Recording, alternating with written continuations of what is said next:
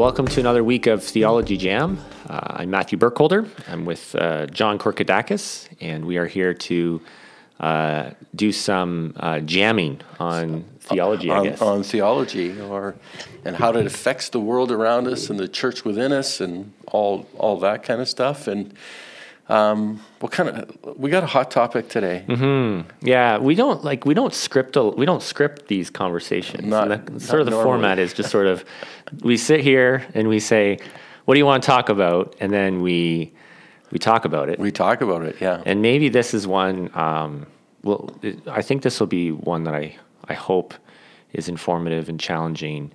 And we are just witnessing an incredible amount of political division. Political division, yeah. This is a hot topic.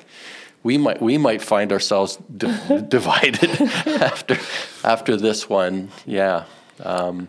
Well, the questions of theology and politics has always been, it's been one that the church has really wrestled with for a long time.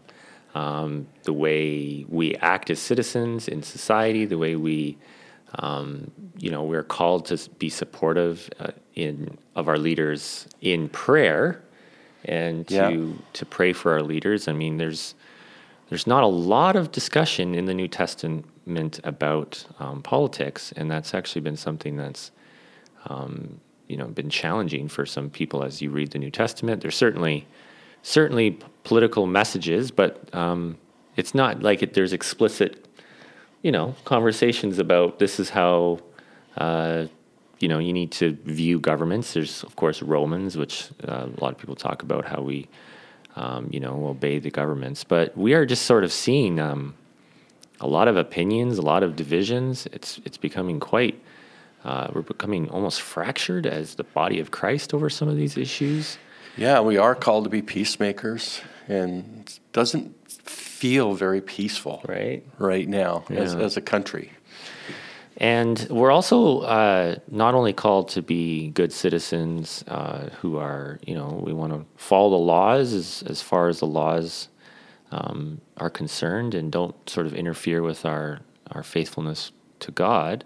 But we're also called to be prophets, I think, as well. Yeah. And sometimes, as Christians, we can call people out, call people to account, and challenge,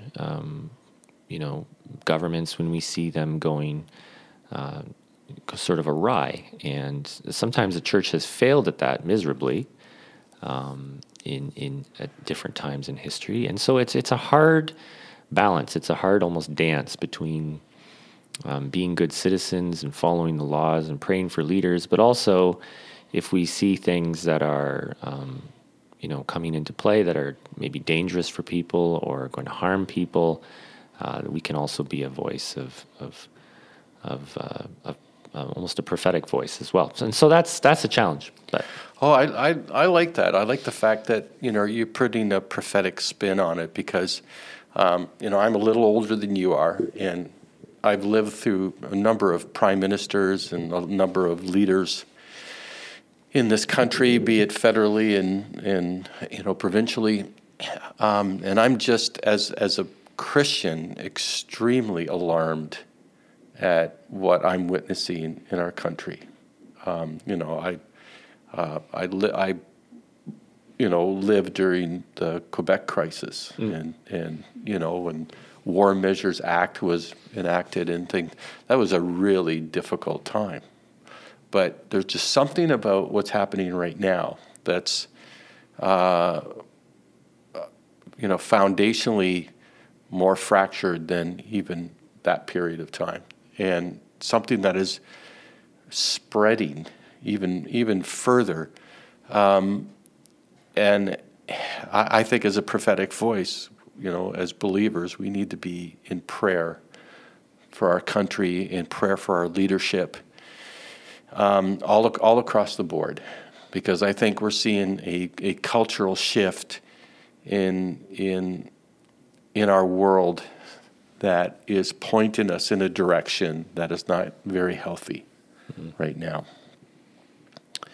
And my great concern is that it's coming right from the top that I'm seeing. That's, I know we've had the trucker convoy and everybody gets, on one side or the other when it comes to the trucker convoy. In my estimation, the trucker convoy is a symptom, like, of the problem, of the real problem. And it's almost like a diversion from where we need to be focusing. And, the fact that we have incredible division in this country is actually being promoted by our leader, by our supposed leader. He's the one calling out names. He's the one categorizing, citizens in a particular way.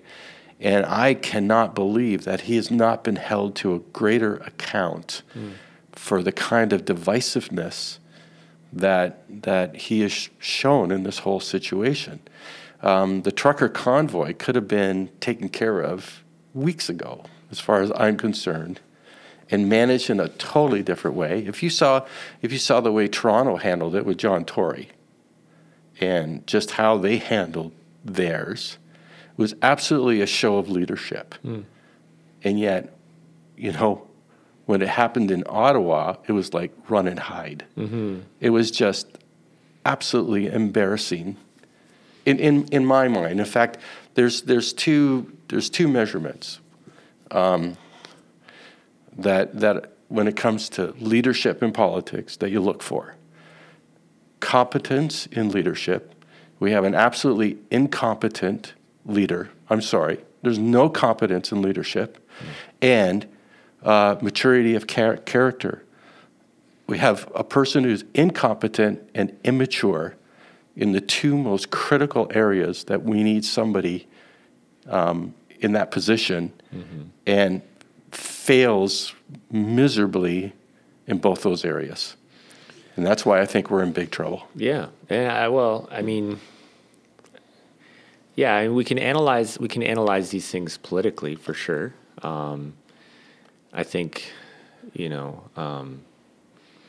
also speaks to the confidence that Canadians have in the alternative parties as well. Well, I'm sorry. When it comes to that's been a big head scratcher for me.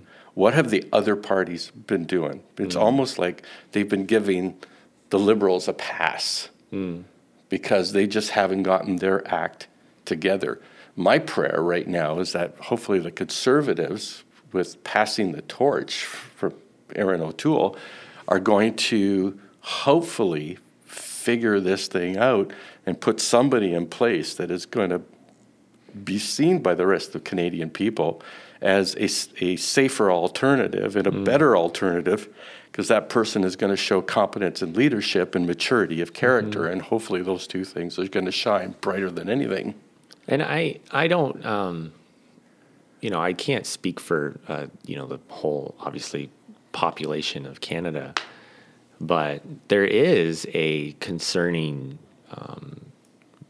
movement within the United States, Canada, Brazil, European countries of a sort of radical right-wing sort of surge. It's no secret, right? There's been a rise in this sort of movement. And so you can't fault people maybe for being concerned about some of these sort of extreme sort of ideologies that are working their way through.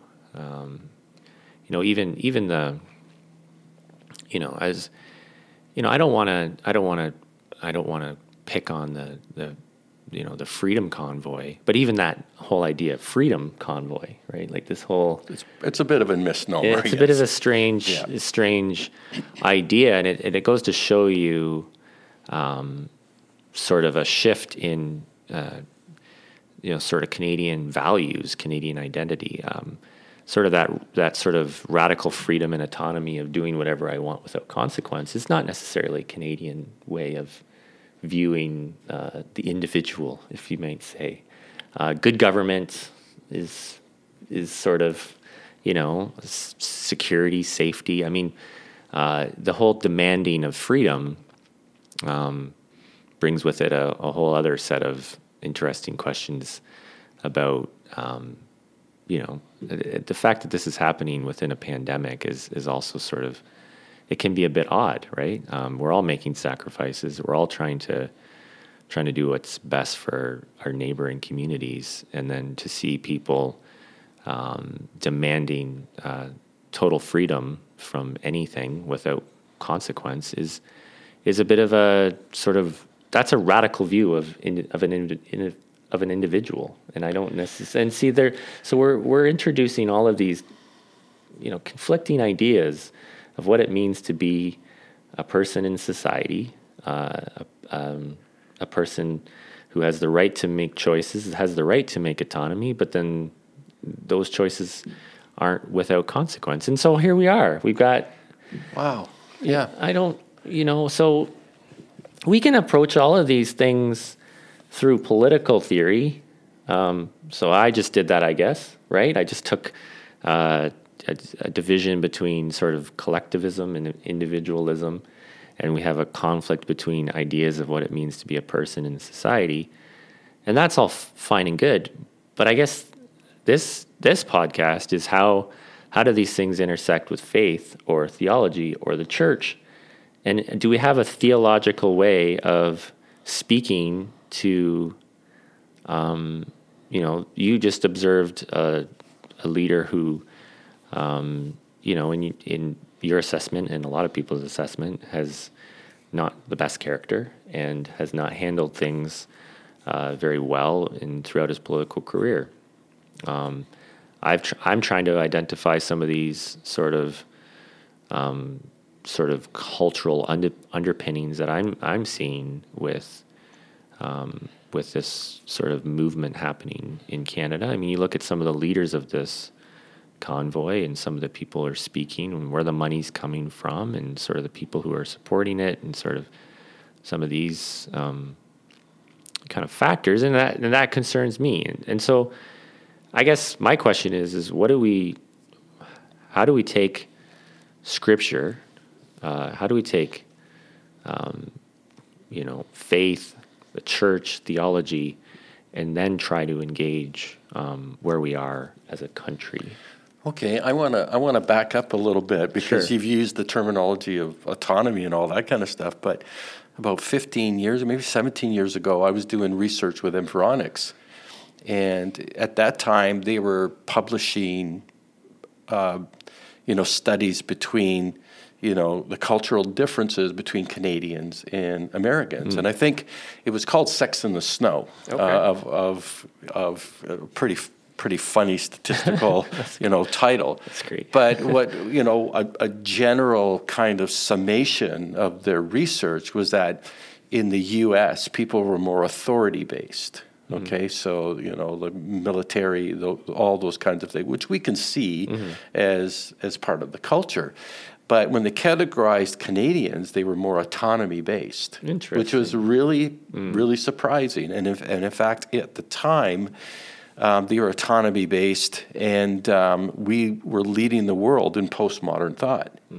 So it almost says that when the government catered to us, to our autonomy, we were fine. But once that autonomy got threatened over a longer period of time, then it started to raise our hackles, okay?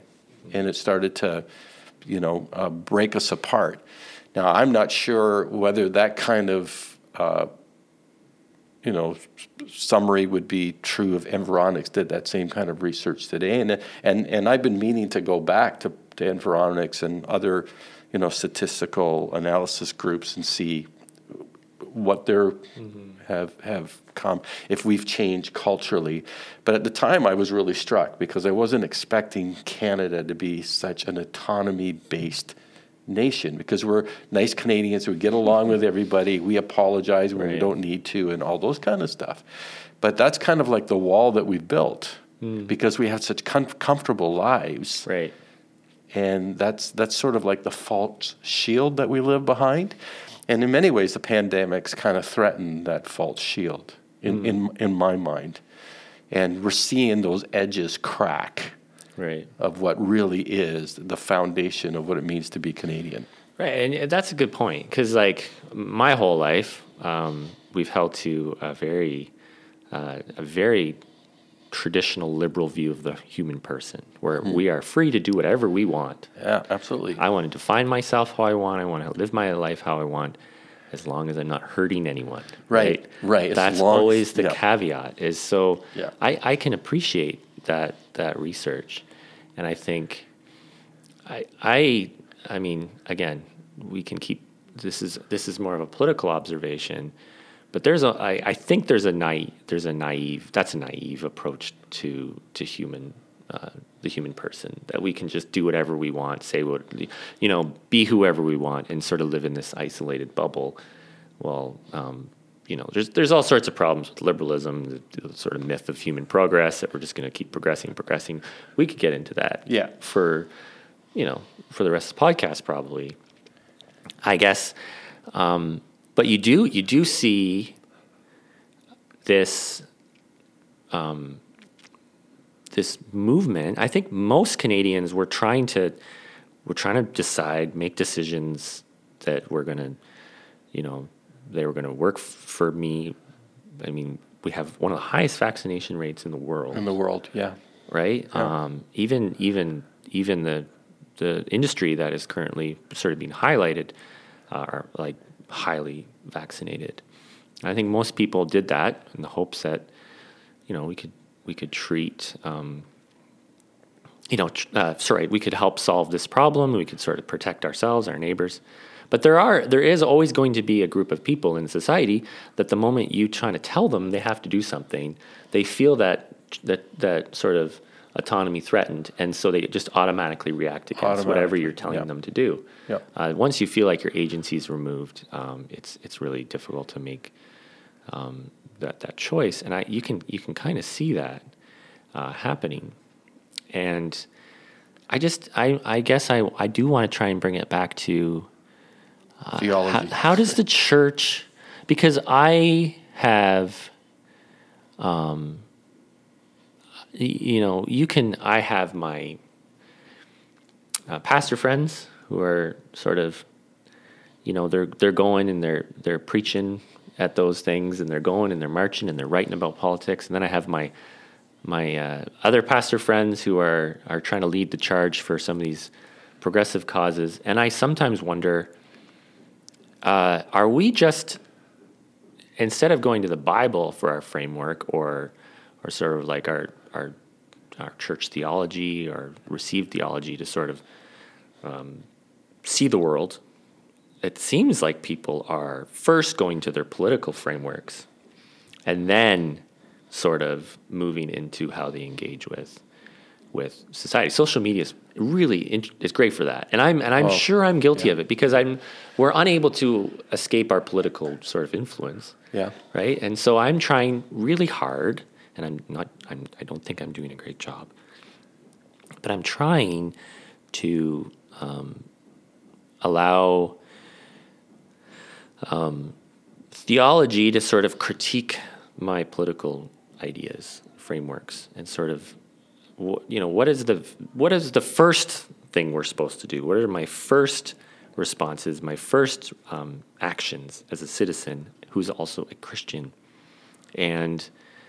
And we are losing, I think, the message when we allow our political frameworks to sort of dominate our speech or our actions. The message of Jesus is Lord, right? Jesus' kingdom is what we are here to advance. Right. And so that's concerning, and that's challenging for me, and how often I have to sort of tell myself that, my goal is to preach the message of the kingdom. And that, Jesus rarely, he interacted with political people, but his goal was the kingdom of God. The kingdom of God. He didn't come as a politician. Yep. Right? He came as a person to kind of preach the kingdom, and the Apostle Paul, he's talking about life in Christ. Yep. He's talking about union with Christ, participation with Christ, the gifts of the Spirit, the fruits of the Spirit. He's not he doesn't. Maybe First Thessalonians, there's some underpinnings of political theology, Romans 12, but other than that, he doesn't care. And even Jesus said, "Give to Caesar what belongs to Caesar." Okay, because you're right. The priority was the kingdom of God first and foremost. So how is all this political wrangling and social, how is this advancing the kingdom? How does this pointing people to Jesus? How is it when even people like myself who is just so disturbed by what's going on in the world around, sometimes I forget that God is still on the throne. God is still in control. And, how do we point people, especially people who are questioning the veracity of what is happening today, point them to a bigger kingdom, a bigger hope, a greater expectation than having faith in political leaders who are just human anyway? Yeah, and absolutely. But also at the same time recognizing the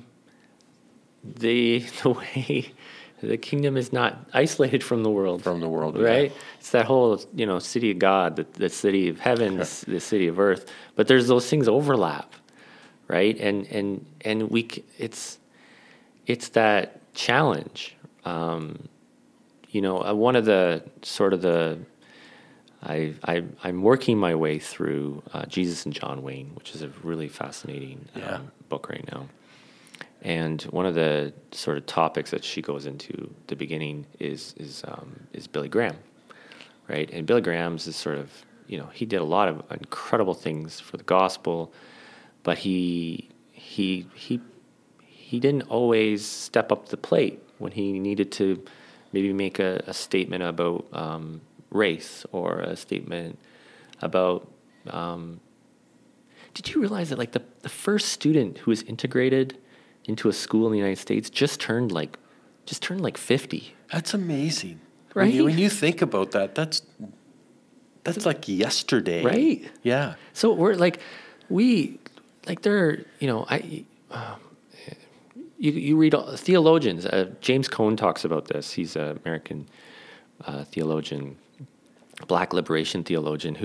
He was just talking about all these white theologians who wrote these incredible things, and they didn't ever talk about the race or the lynchings or those things. And so it has to call us to, at some point, say this is not the way we treat human beings. Or it's that like I said at the beginning, it's that difficult dance that we have to do. And I don't know how to I don't know how to solve it. Yeah, things aren't getting easier No. to filter through and resolve. They're getting much more difficult, and it's becoming far more complex than it has. And it was always complex before, but the complexities just seem to be multiplying exponentially.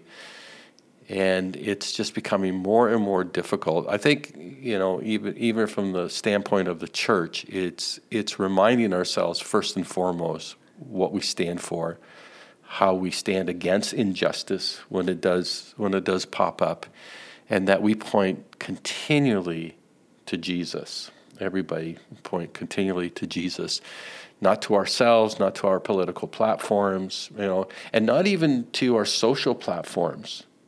But first and foremost to Jesus, and then deal with the issues of life as Jesus dealt with the issues of life.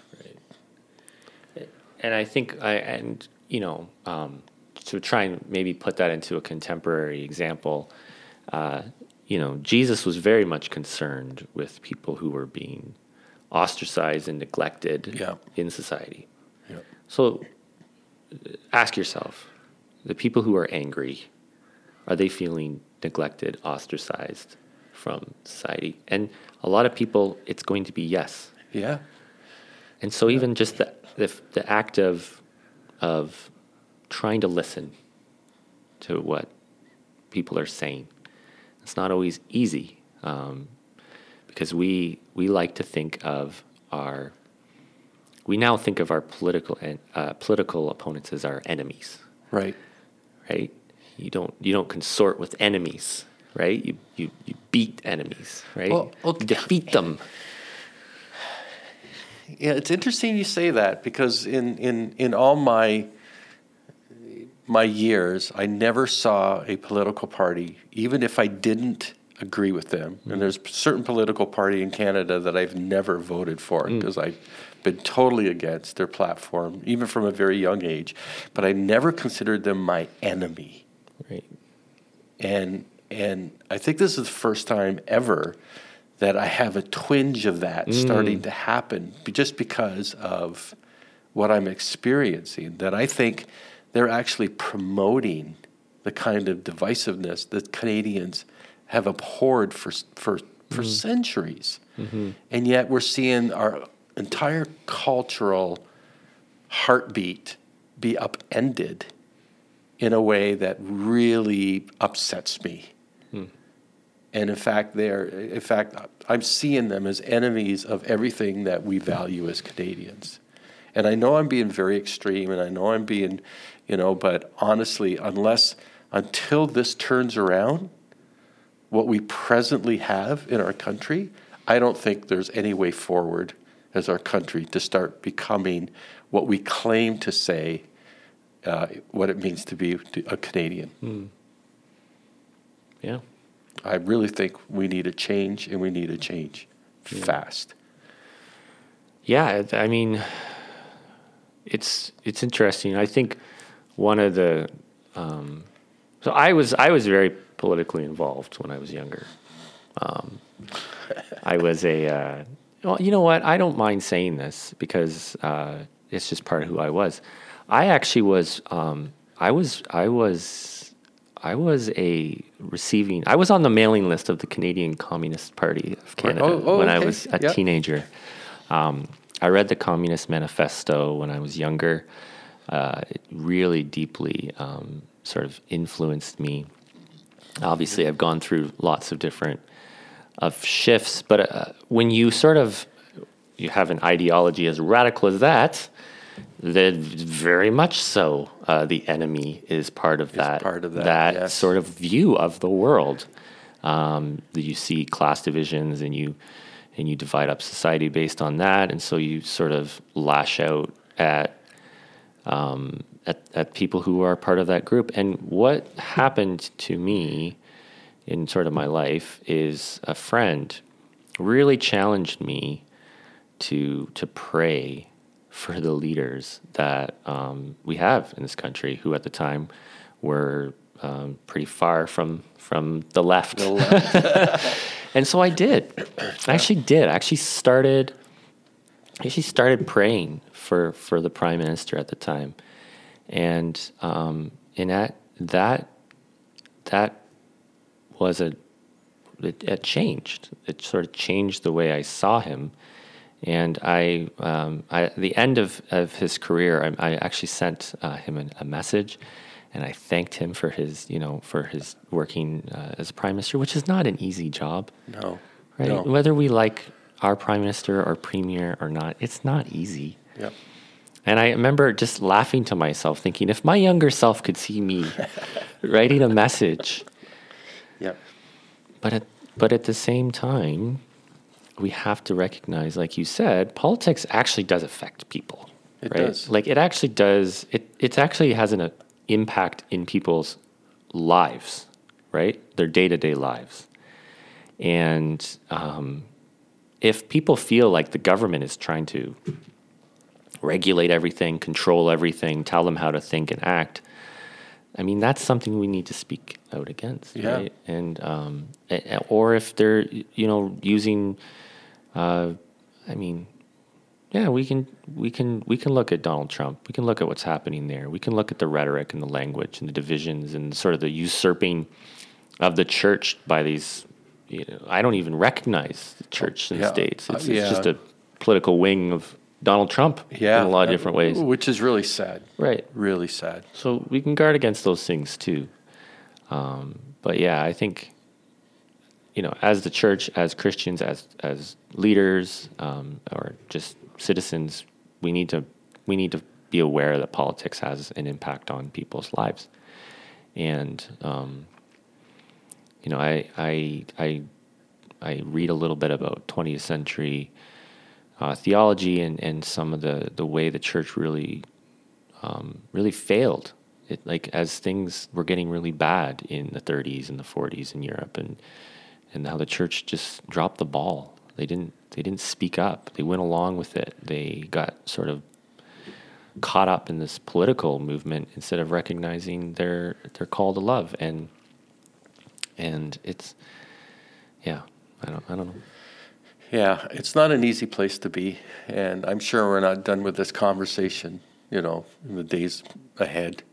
I'm sure there's a lot of people that are still trying to filter out how to better be the church during this time.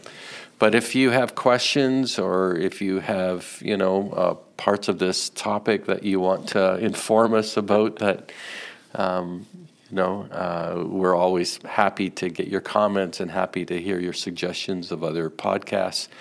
Here at theologyjam@gmail.com is how you can contact us. And again, I'm here with Matthew Burkholder. And actually, this was a lot tamer than I thought it was going to get, because I was pretty riled up before this, and you've been a lot more gracious. But, I have to state again, I am really concerned. And as a pastor, I rarely talk politics. It's very, very rare. But I am so upset by what we're experiencing now as Canadians. And I really hope we come together as a country and make the change that's desperately needed. Now, that's being very forward about what I think needs to happen, but I think the country, is being held. I was going to say is being held hostage, and I think that's a bit of an unfair statement, to be honest. But at the same time, I think we deserve much better as citizens. Yeah, we can always hold people to high standards, right? Yeah. That's all I'm asking. Oh, and if you do email us and ask if I'm still a communist, I'm not a communist anymore. I'm not on the mailing list. I haven't been for a very long time. Okay, Matthew, we're praying for you. Well, you can pray for us both. We really appreciate it, and thank you for listening to this topic when we talk politics in the church. And hope you've been blessed by it. For Matthew and I, catch you next time on Theology Jam.